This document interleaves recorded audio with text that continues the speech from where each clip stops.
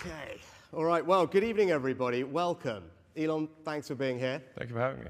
We feel very privileged. We're excited to have you. Right, so I'm going to start with some questions, and then we're going to open it up. Let me get straight into it. So, Bill Gates said, "There is no one in our time who has done more to push the bounds of science innovation than you." Well, it's kind of him to say. Yeah, well, that's it. That's a nice thing to have anyone say about you. Nice coming from Bill Gates. But oddly enough, when it comes to AI, actually, for around a decade, you've almost been doing the opposite and saying, hang on, we need to think about what we're doing and what we're pushing here and what do we do to make this safe and actually maybe we shouldn't be pushing as fast or as hard as we are. Like, I mean, you've been doing it for a decade. Like, what was it that caused you to think about it that way and why do we need to be worried? Yeah, I've been somewhat of a Cassandra for quite a while, where people would, I would tell people, like, we should really be concerned about AI. They'd be like, what are you talking about? Like, they've never really had any experience with AI. But since I was immersed in technology, I have been immersed in technology for a long time, I could see it coming. But I think this year was, there have been a number of breakthroughs. I mean, the point at which someone can see a dynamically created video of themselves, like somebody can make a video of you saying anything in real time, or me. So there's sort of the deepfake videos, which are really incredibly good. In fact, sometimes more convincing than real ones. And deep real. And then obviously things like ChatGPT were quite remarkable. Now I saw GPT-1, GPT-2, GPT-3, GPT-4, the whole sort of lead up to that. So it was easy for me to kind of see where it's going. If you just sort of extrapolate the points on a curve and assume that trend will continue, then we will have profound artificial intelligence, and obviously at a level that far exceeds human intelligence. But I'm glad to see at this point that people are taking safety seriously, and I'd like to say thank you for holding this AI safety conference. I think actually it will go down in history as being very important. I think it's really quite profound. And I do think overall that the potential is there for artificial intelligence, AI, to have most likely a positive effect and to create a future of abundance where there is no scarcity of goods and services. But it is somewhat of the magic genie problem, where if you have a magic genie that can grant all the wishes, usually those stories don't end well. Be careful what you wish for, including wishes. Yeah. So you talked a little bit about the summit, and thank you for being engaged in it, which has been great, and people enjoyed having you there, participating in this dialogue. Now, one of the things that we achieved today in the meetings between the companies and the leaders was an agreement that externally, ideally governments, should be doing safety testing of models before they're released. Yeah. I think this is something that you've spoken about a little bit. It was something we worked really hard on because my job in government is to say, hang on, there is a potential risk here, not a definite risk, but a potential risk of something that could be bad. Yeah. My job is to protect the country. Yes. And we can only do that if we develop the capability we need in our safety institute and then go in and make sure we can test the models before they are released. Delighted that happened today, but what's your view on what we should be doing, right? You've talked about the potential risk, right? Again, we don't know, but what are the types of things governments like ours should be doing to manage and mitigate against those risks? Well, I generally think that it is good for government to play a role when the public safety is at risk. So, really for the vast majority of software, the public safety is not at risk. I mean, if the app crashes on your phone or your laptop, it's not a massive catastrophe. But when you're talking about digital superintelligence, I think, which does pose a risk to the public, then there is a role for government to play to safeguard the interests of the public. And this is, of course, true in many fields, aviation, cars. I deal with regulators throughout the world because of Starlink being communications, rockets being aerospace, and cars, being vehicle transport. So I'm very familiar with dealing with regulators, and I actually agree with the vast majority of regulations. There's a few that I disagree with from time to time, but 0.1% probably, or less than 1% of regulations I disagree with. So, and there is some concern from people in Silicon Valley who've never dealt with regulators before, and they think that this is going to just crush innovation and slow them down and be annoying. But and it will be annoying. It's true. They're not wrong about that. But I think we've learned over the years that having a referee is a good thing. And if you look at any sports game, there's always a referee. And nobody's suggesting, I think, to have a sports game without one. And I think that's the right way to think about this, is for government to be a referee to make sure the sportsmanlike conduct and that the public safety is, is addressed, that we care about the public safety. Because I think there might be, at times, too much optimism about technology. And I say that as a technologist. I mean, so I ought to know. And like I said, on balance, I think that the AI will be a force for good, most likely, but the probability of it going bad is not 0%. Yeah. So we just need to mitigate the downside potential. And then how, you talk about referee, and that's what we're trying to create. Right there. Yeah, well, there we go. I mean, and we talked about this, and Demis and I discussed this a long time ago. I'm like literally facing right at him. And actually, Demis, to his credit and the credit of people in the industry, did say that to us. Yeah. I think, Demis said it's not right that Demis and his colleagues are marking their own homework, right? There needs to be someone independent, and that's why we've developed the Safety Institute here. I mean, do you think governments can develop the expertise? One of the things we need to do is say, hang on, Demis, Sam, all the others have got a lot of very smart people doing this.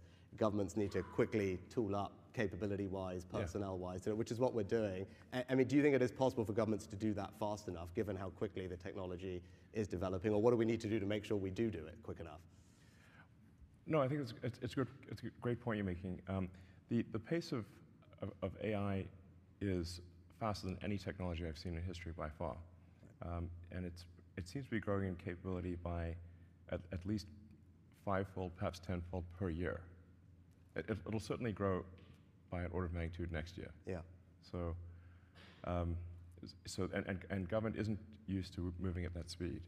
But I think even if there are not firm regulations, even if there isn't an enforcement capability, simply having insight and being able to highlight concerns to the public will be very powerful. So even if that's all that's accomplished, I think that will be very good. Okay. Yeah, well, hopefully we can do better than that. Hopefully, yeah. Yeah. No, but that's helpful. Actually, we were talking before. It was striking. You're someone who spent their life in technology, living Moore's law.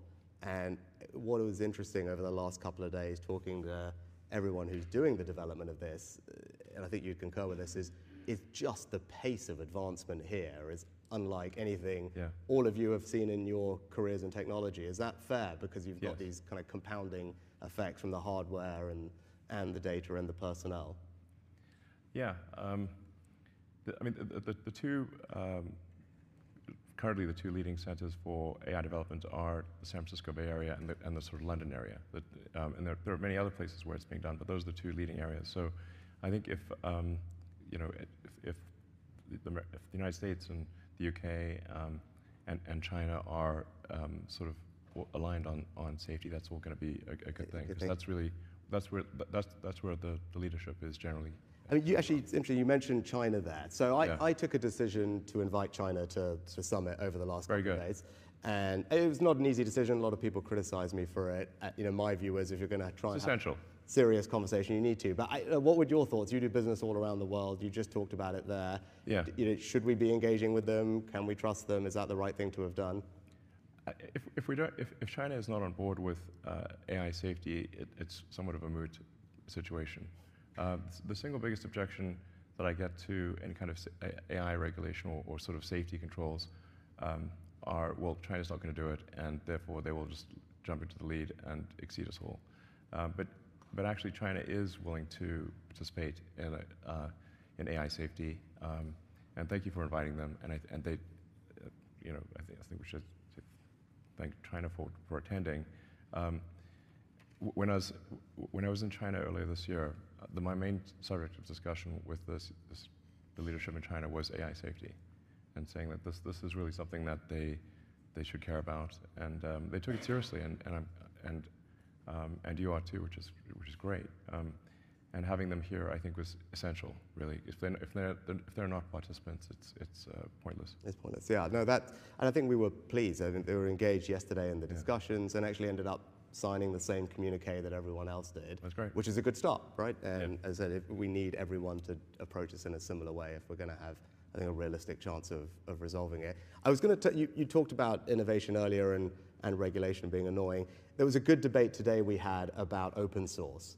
And I think you've kind of been a proponent of algorithmic transparency and making some of the X algorithms public. And I think we were talking about Jeffrey Hinton on the way in. Yeah. You know, he's been very concerned about open source models being used by bad actors.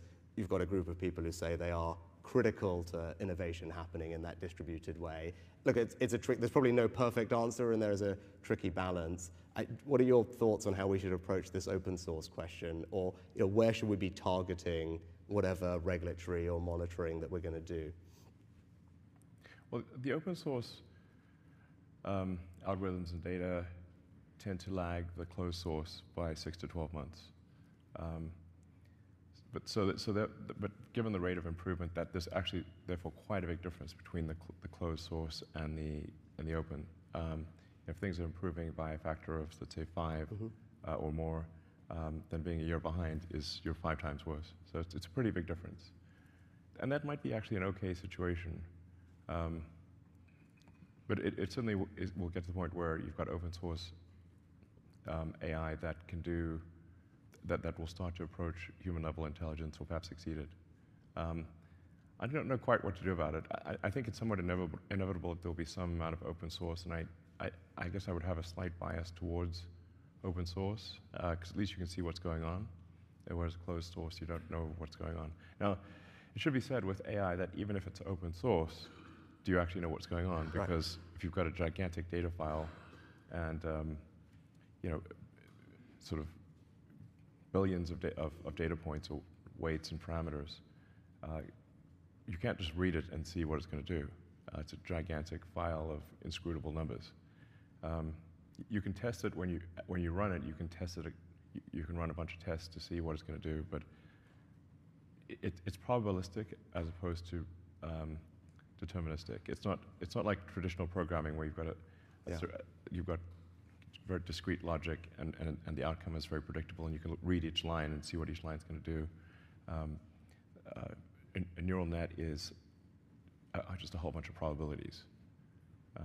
I mean, it sort of ends up being a giant comma-separated value file. It's like, our digital God is a CSV file? Really? Okay. But that is kind of what it is. Yeah. No, that point you've just made is one that we have been talking about a lot because, again, conversations with the people who are developing the technology make the point that you've just made. It is not like normal software where there's predictability about inputs improving leading to this particular output improving. Yeah. And as the models iterate and improve, we don't quite know what's going to come out the other end. I think Demis would agree with that, which is why I think there is this bias for, look, we need to get in there while the training runs are being done before the models are released to understand what is this new iteration brought about in terms of capability, which it sounds like you would agree with. I was going to shift gears a little bit. You've talked a lot about human consciousness, human agency, which actually might strike people as strange, given that you are known for being such a brilliant innovator and technologist, but it's quite heartfelt when I hear you talk about it and the importance of maintaining that agency in technology and preserving human consciousness. Yeah. Now, that kind of links to the thing I was going to ask is, when I do interviews or talk to people out and about in this job about AI, the thing that comes up most actually is probably not so much the stuff we've been talking about, but jobs. It's what does AI mean for my job? Yeah. Is it going to mean that I don't have a job, or my kids are not going to have a job? Now, my answer as a policymaker, as a leader, is actually AI is already creating jobs, and you can see that in the companies that are starting. Also, the way it's being used is a little bit more as a co-pilot necessarily versus replacing the person. There's still human agency, but it's helping you do your job better, which is a good thing. And as we've seen with technological revolutions in the past, clearly there's change in the labor market, the amount of jobs. I was quoting an MIT study today that they did a couple of years ago, something like 60% of the jobs at that moment didn't exist 40 years ago, so Sure. hard to predict. And my job is to create an incredible education system, whether it's at school, whether it's retraining people at any point in their career, because ultimately if we've got a skilled population, they'll be able to keep up with the pace of change and have a good life. But it's still a concern. And what would your kind of observation be on AI and the impact on labor markets and people's jobs, and how they should feel about that as they think about this? Well, I think we are seeing the most disruptive force in history here. Where we have for the first time, we will have for the first time something that is smarter than the smartest human. And that, I mean, it's hard to say exactly what that moment is, but there will come a point where no job is needed. You can have a job if you want to have a job for sort of personal satisfaction, but the AI will be able to do everything. So I don't know if that makes people comfortable or uncomfortable. That's why I say if you wish for a magic genie, that gives you any wishes you want, and there's no limit. You don't have this three wish limit nonsense. You just have as many wishes as you want.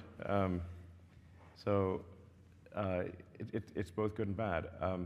One of the challenges in the future will be, how do we find meaning in life if you have a magic genie that can do everything you want?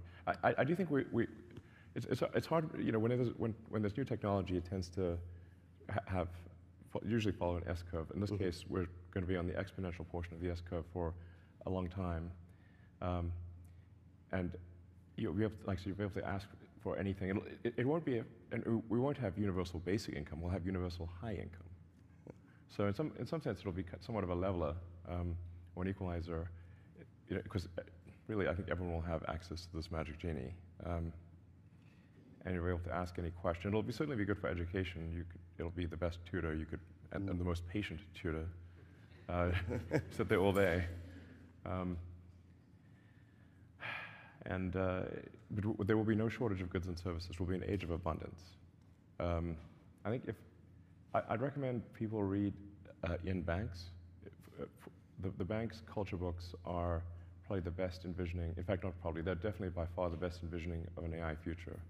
There's nothing even close. So I'd really recommend Banks. I'm a very big fan. All his books are good. There's not say which one. All of them. So that'll give you a sense of what is I guess a fairly utopian or protopian future with AI. Yeah. Which is good from as you said, it's a universal high income, which is a nice phrase, and it's good from a kind of materialistic sense, age of abundance. Actually, that it kind of then leads to the question that you posed, right? I'm someone who believes work gives you meaning, right? I talk a lot about that as I think work is a good thing. It gives people purpose in their lives, and if you then remove a large chunk of that, what does that mean, and where do you get that? Yeah. Where do you get that drive, that motivation, that purpose? I mean, you were talking about it. You work a lot of hours. I do. As I was mentioning when we were talking earlier, I have to somewhat engage in deliberate suspension of disbelief because if I'm putting so much blood, sweat, and tears into a work project and burning the 3 a.m. oil, then I'm like, wait, why am I doing this? I can just wait for the AI to do it. I'm just lashing myself for no reason. Yeah. I must be a glutton for punishment or something. We call Demis and tell him to hurry up, and then you can have a holiday, right? That's the plan. Yeah, no, it's a tricky thing, because I think part of our job is to make sure that we can navigate to that very, I think, largely positive place that you're describing. It is, I think, and help largely help positive, people through it between now and then, because these things bring a lot about change in the labor market, as we've seen. Yeah, I think it probably is generally a good thing, because there are a lot of jobs that are uncomfortable or dangerous or sort of tedious, and the computer will have no problem doing that. Be happy to do that all day long. So, it's fun to cook food, but it's not that fun to wash the dishes. But the computer is perfectly happy to wash dishes. And I guess there is, we still have sports like where humans compete in like the Olympics, and obviously a machine can go faster than any human, but we still humans race against each other, and and have have these sports competitions against each other where even though the machines are better, they're still, I guess, competing to see who can be the best human at something. Yeah. And people do find fulfillment in that. Yeah. So I guess that's perhaps a good example of how even when machines are faster than us, stronger than us, We still find a way. we still enjoy competing against other humans to at least see who's the best human. Yeah.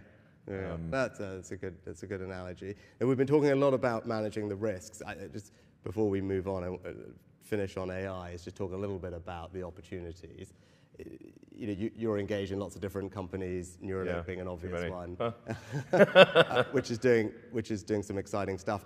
You touched on the thing that I'm probably most excited about, which is in education. Yeah. And I think many people will have seen Sal Khan's video from earlier this year, his TED Talk about, as you talked about, it's like a personal tutor. Yeah, personal tutor, an amazing personal tutor. An amazing personal tutor, and we know the difference in learning.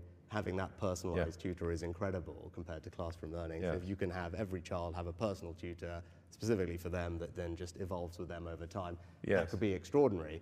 And so that, for me, I look at that, I think, gosh, that is within reach at this point, and that's one of the benefits I'm most excited about. Like when you look at the landscape of things that you see as possible, what is it that you are particularly excited about?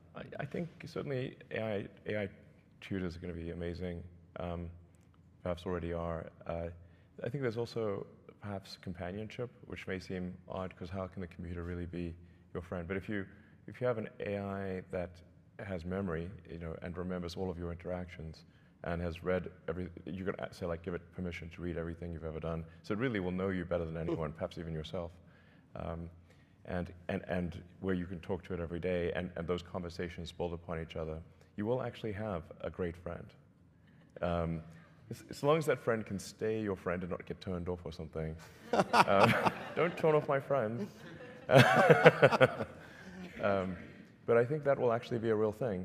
And one of my sons is sort of has some learning disabilities and has trouble making friends actually. And I was like, well, an AI friend would actually be great for him. Oh, okay.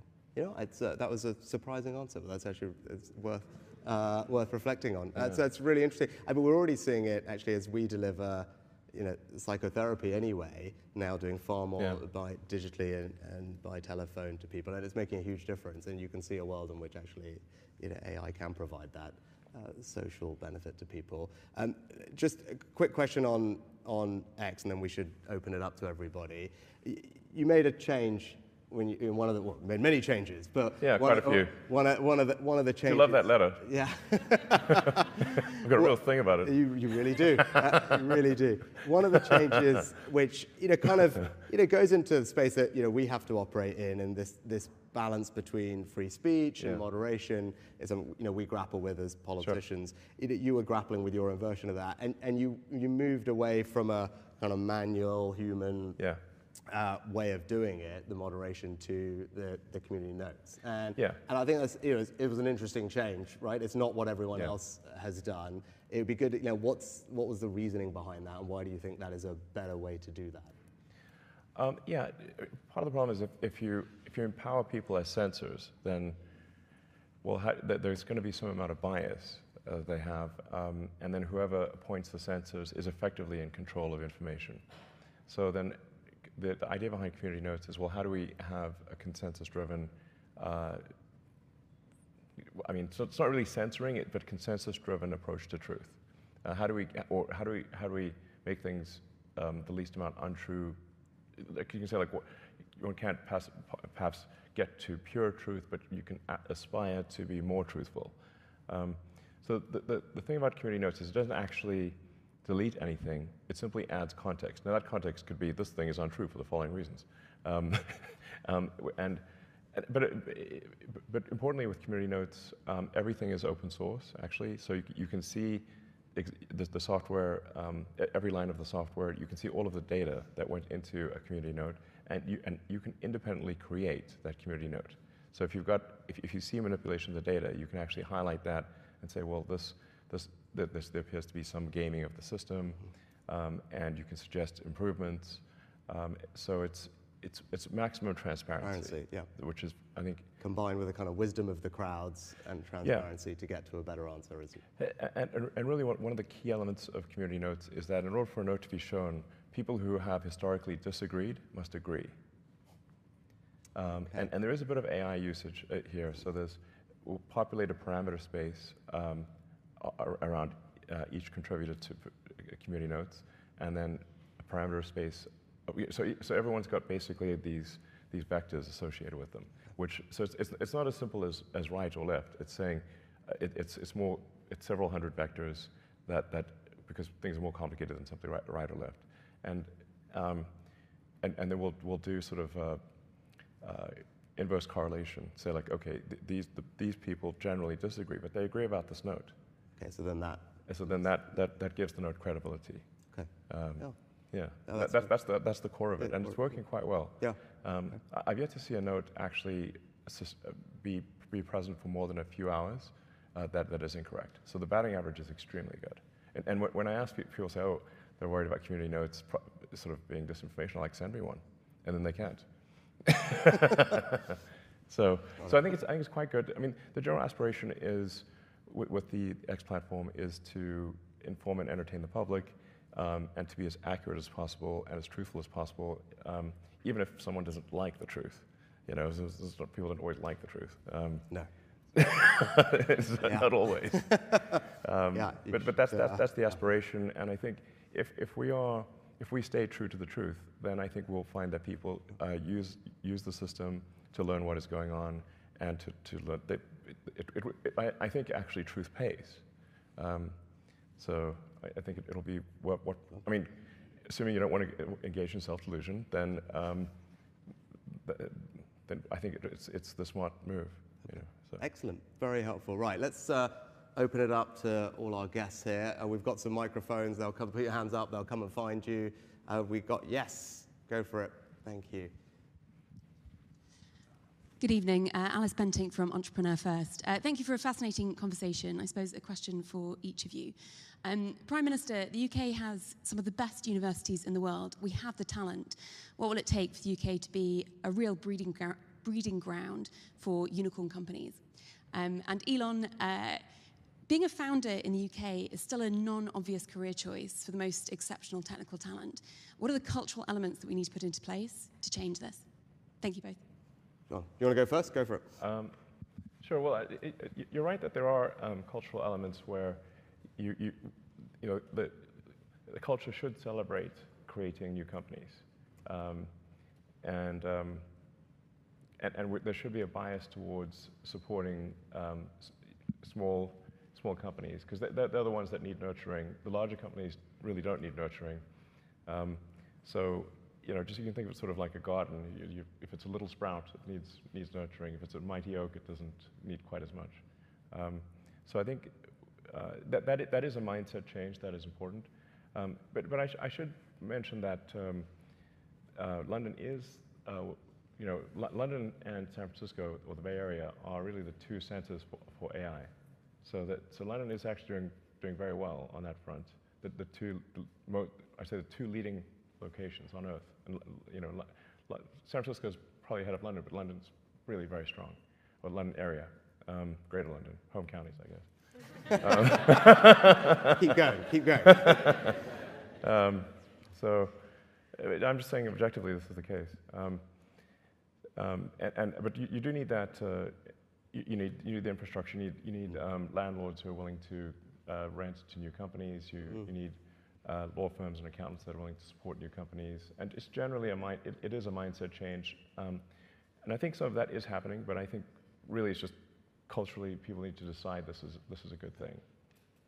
Yeah. No, actually, well, thanks for what you said about the UK. It's something that we work hard on. Lots of people in the room are part of what makes this a fabulous place for innovative companies, including Alice. So, Alice, what I'd say is, you know, my job is to get all the nuts and bolts right, make sure that all of you are starting companies can raise the capital that you need, everything from, you know, your seed funding with our incredible, you know, EIS tax reliefs, all the way through to, you know, your late stage rounds, and we need reform of our pension funds, and the Chancellor's got a bunch of incredible reforms to unlock capital from all the people who have it and deploy it into growth equity, right? That is a work in progress. We're not there yet, but I think we're making good progress.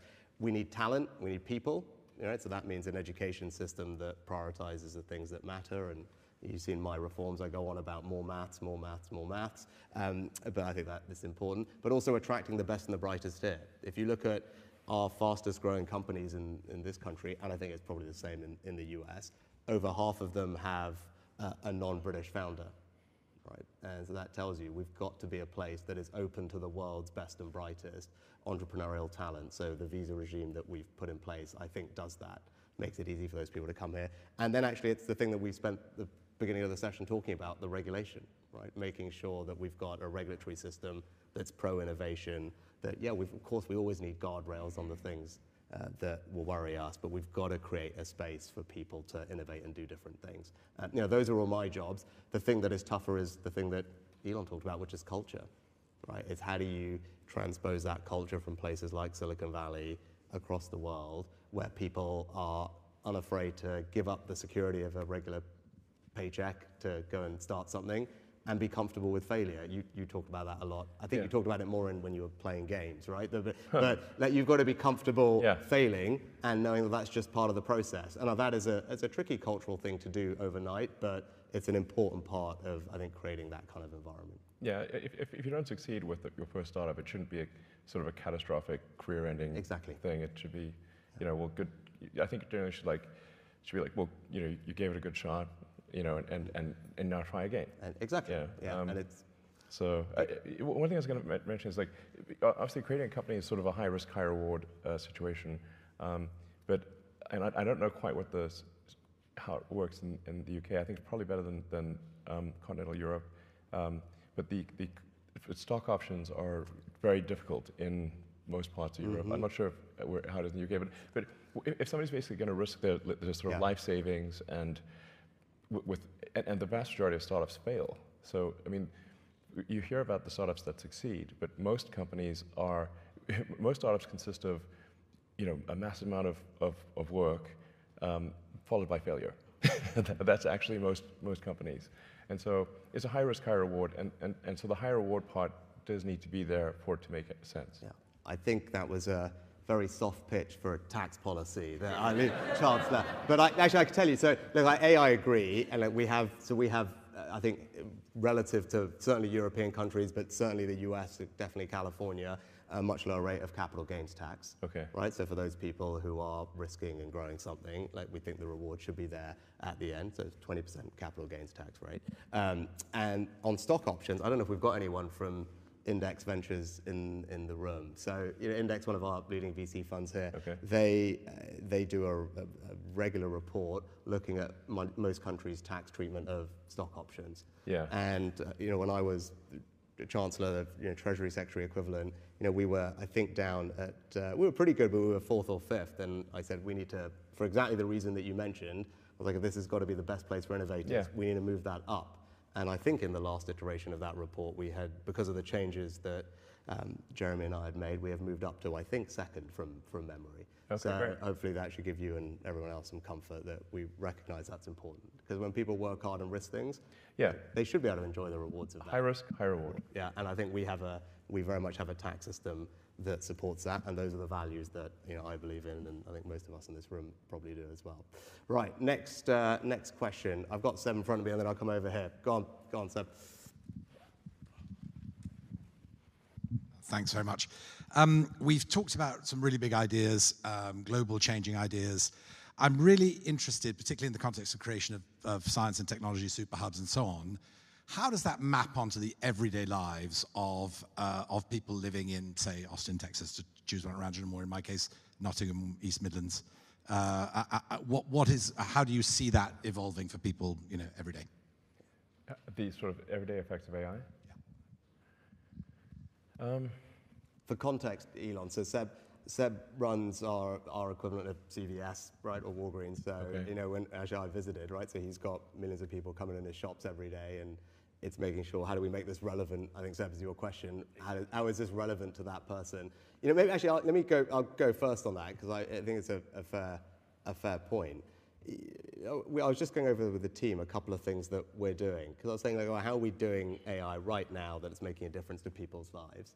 And we have this thing called gov.uk, which actually, when it happened several years ago, was a pioneering thing. All the government information brought together on one website, gov.uk, and so you need to get a driving license, passport, any interaction with government. It was centralized in a very easy, relatively easy to use way. Better than most. Better than most. Yeah. Exactly. So we're about to deploy AI across that platform. So that is something that I think several million people a day use, right? So a large chunk of the population is interacting with gov.uk every single day to do all these day-to-day tasks, right? Every one of your customers is doing all those things. And so we're about to deploy AI into that to make that whole process so much easier. Because some people will be like, look, well, I'm currently here and I've lost my passport and my flight's in 5 hours. At the moment, that would require how many steps to figure out what you do. Actually, when we deploy the AI, it should be that you could just literally say that and boom, boom, boom, boom, boom. This is what we're going to do. Walk you through it.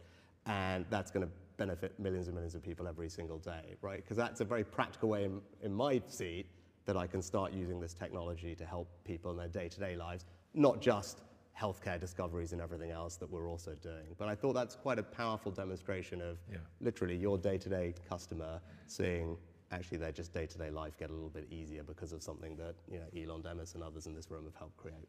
Yeah, no, exactly. The most immediate thing is just being able to ask, like having a very smart friend that you can ask anything. Right. Ask how to make something, how to solve any problem, and it'll tell you. And obviously companies are going to adopt this, so I think you'll have much better customer service, I guess, essentially. That'll probably be the first thing you notice. And then we talked about education. Yeah. So having a tutor, so if you're trying to understand a subject, like having a phenomenal tutor on any subject, that's really pretty much there already almost. I mean, we need to, obviously AI needs to stop hallucinating before, it can't give you, we still have a little bit of the problem where it can give you an answer that's confidently wrong, with great grammar. And bullet points and everything and citations, it was not real. So it has to be okay. We need to make sure it's not giving you confidently wrong tutor answers. But that's going to happen pretty quickly, where it is actually correct. Which, so I was going to say, for any parent who was homeschooling during COVID and realizing what their kids needed to be helped with, that will come as an enormous relief, I think. Yeah. So, very, very good. Right, let's go questions over here. Who have we got? Have we got any microphones? Or Brent, are you there? Perfect. Hi, Brent Hobman. So, you've spoken eloquently about abundance and the age of abundance. So it feels like obviously with AI, it's everything, everywhere, all at once. But with robots, and to get the age of abundance, we'll need a lot of robots. I know you're working a lot on robots as well. Are there sort of constraints that we should think of, and our politicians should be thinking of, that one country might get heavily behind in robots that can do all of these things and enter the age of abundance, and therefore be at a strategic disadvantage? Well, really anything that can be actuated by a computer is effectively a robot. So you can think of, frankly, Tesla cars are robots on wheels. Anything that's connected to the internet is effectively an endpoint actuator for artificial intelligence.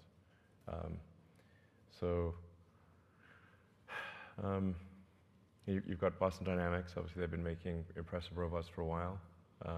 I think they're, at this point, mostly owned by Hyundai, so I guess Hyundai's probably going to make robots that are humanoid and some rather interesting shapes that I wasn't anticipating, like the one that looks like has wheels and looks sort of like a kangaroo on wheels. I'm not sure what that is, but looks a little demented, frankly. But there's going to be all sorts of robots. You've got the company Dyson in the UK, which I think does some pretty impressive things. I think the UK will not be behind, actually, on that front. UK also has ARM, which is really the best, one of the best, perhaps the best, in chip design in the world. Tesla uses a lot of ARM technology. Almost everyone does, actually. So I think the UK is in a strong position. Germany obviously makes a lot of robots, industrial robots. I think generally countries that make robots of any kind, even if they seem somewhat conventional, will be fine. I do think there is a safety concern, especially with humanoid robots, because at least the car can't chase you into this building, not very easily, or chase you up a tree, or you can sort of run up a flight of stairs and get away from a Tesla. I think there's a Stephen King movie about that.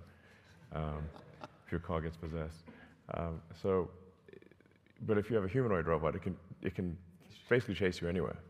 So I think we should have some kind of hardwired local cutoff that you can't update from the internet. So anything that can be software updated from the internet obviously can be overridden. But if you have a local sort of off switch where you perhaps say a keyword or something, and then that puts the robot into a safe state, some kind of localized safe state ability, an off switch, where you don't have to get too close to the robot. I don't know. So if we've got millions of these things going all over the place. You're not selling it, just, like that. No, I know.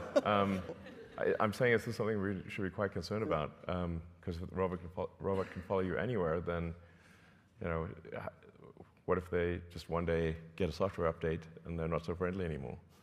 Then we've got a James Cameron movie on our hands. It's actually, it's funny you saying that, because in our session that we had today, I would say they made exactly the same point, right, Emma? So they're talking about movies, actually without mentioning James Cameron, they're talking about James Cameron movies.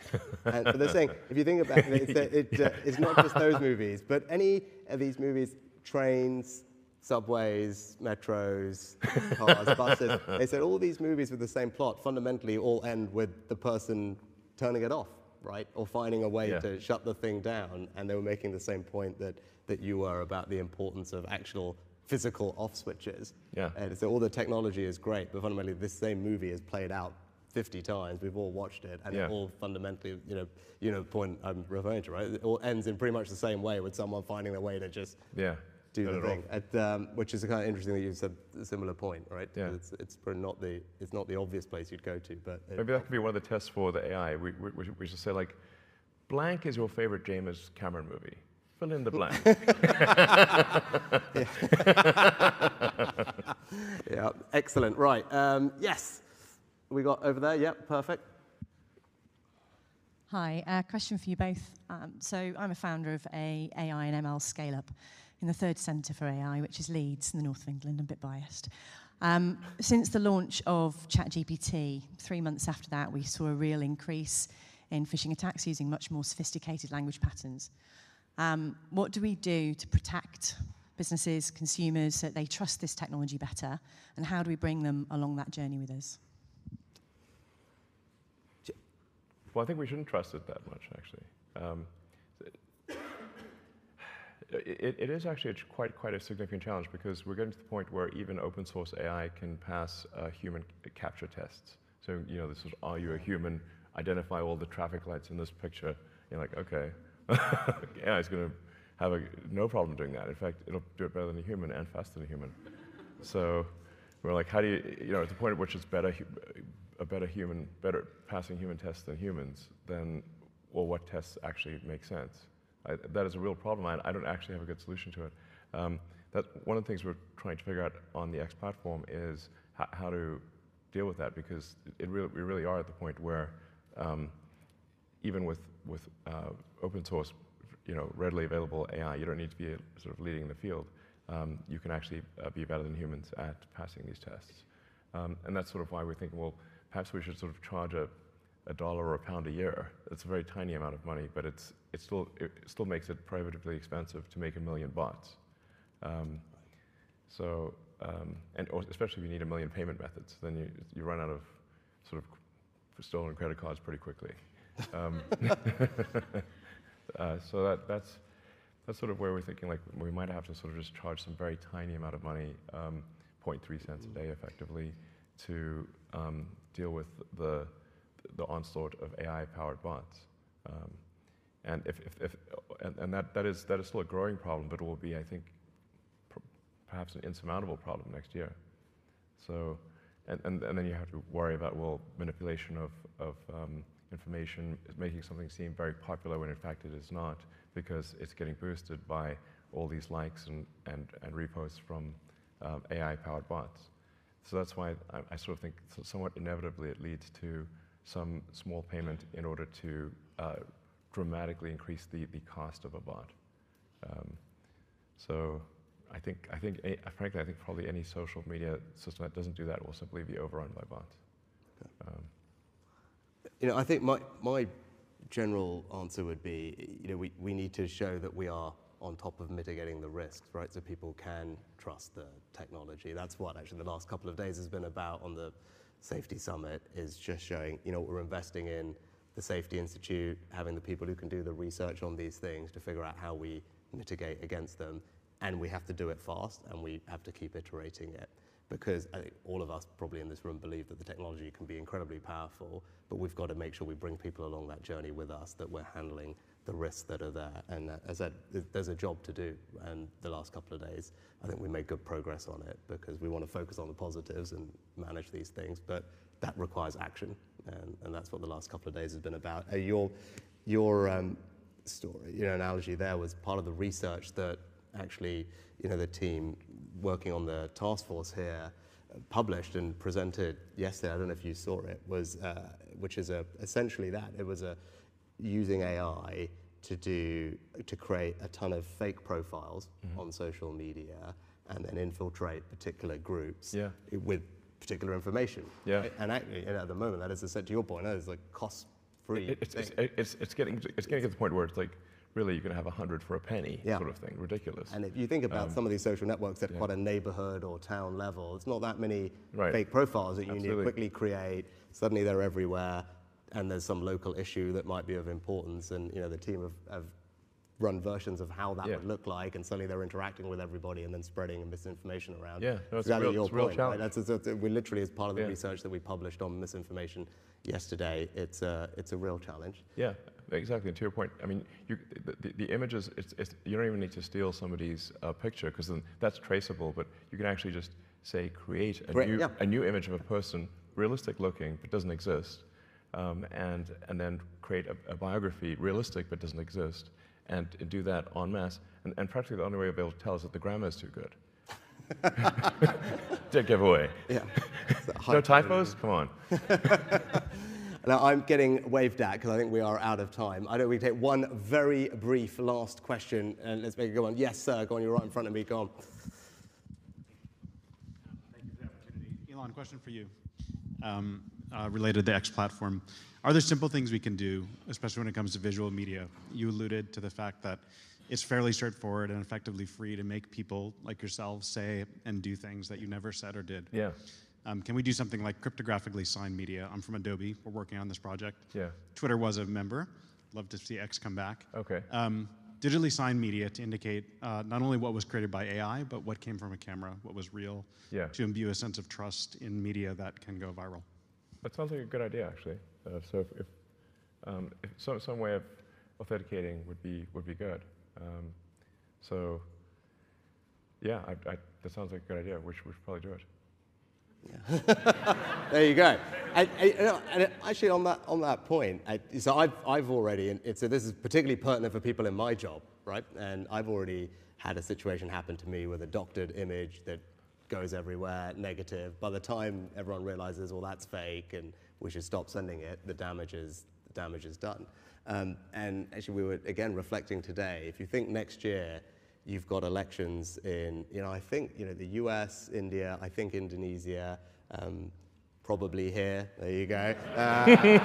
Massive news. And actually, you've got just an enormous chunk of the world's population is voting next year, right? And you've got EU elections as well. Yeah. Actually, just these issues are right in front of us. Next year is where big elections across the globe, probably the first set of elections where this has been a real issue. Yeah.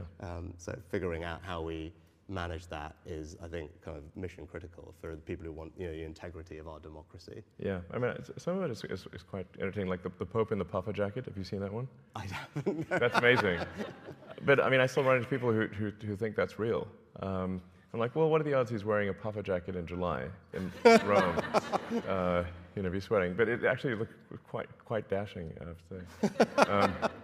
In fact, I think AI fashion is going to be a real thing. So I don't mean doom and gloom. But like we live in the most interesting times, and I think this is it is, like 80% likely to be good and 20% bad. And I think if we're cognizant and careful about the bad part, on balance, actually, it will be the future that we want, or the future that is preferable.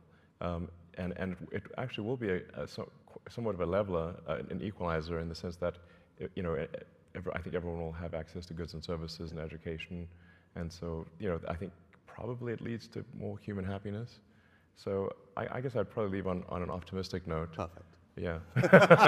That is a great note to end on. I think that we all want that better future. Yeah. We think it's there. The promise of it is certainly there. Lots of people in this room, including yourselves, are working hard to make it happen. Our job in government is to make sure it happens safely. But on the basis of this conversation in the last couple of days, I'm certainly leaving more confident that we can make that happen. Yeah. So it's been a huge privilege and pleasure to have you here. Well, thank you very much for having me. Yeah. I think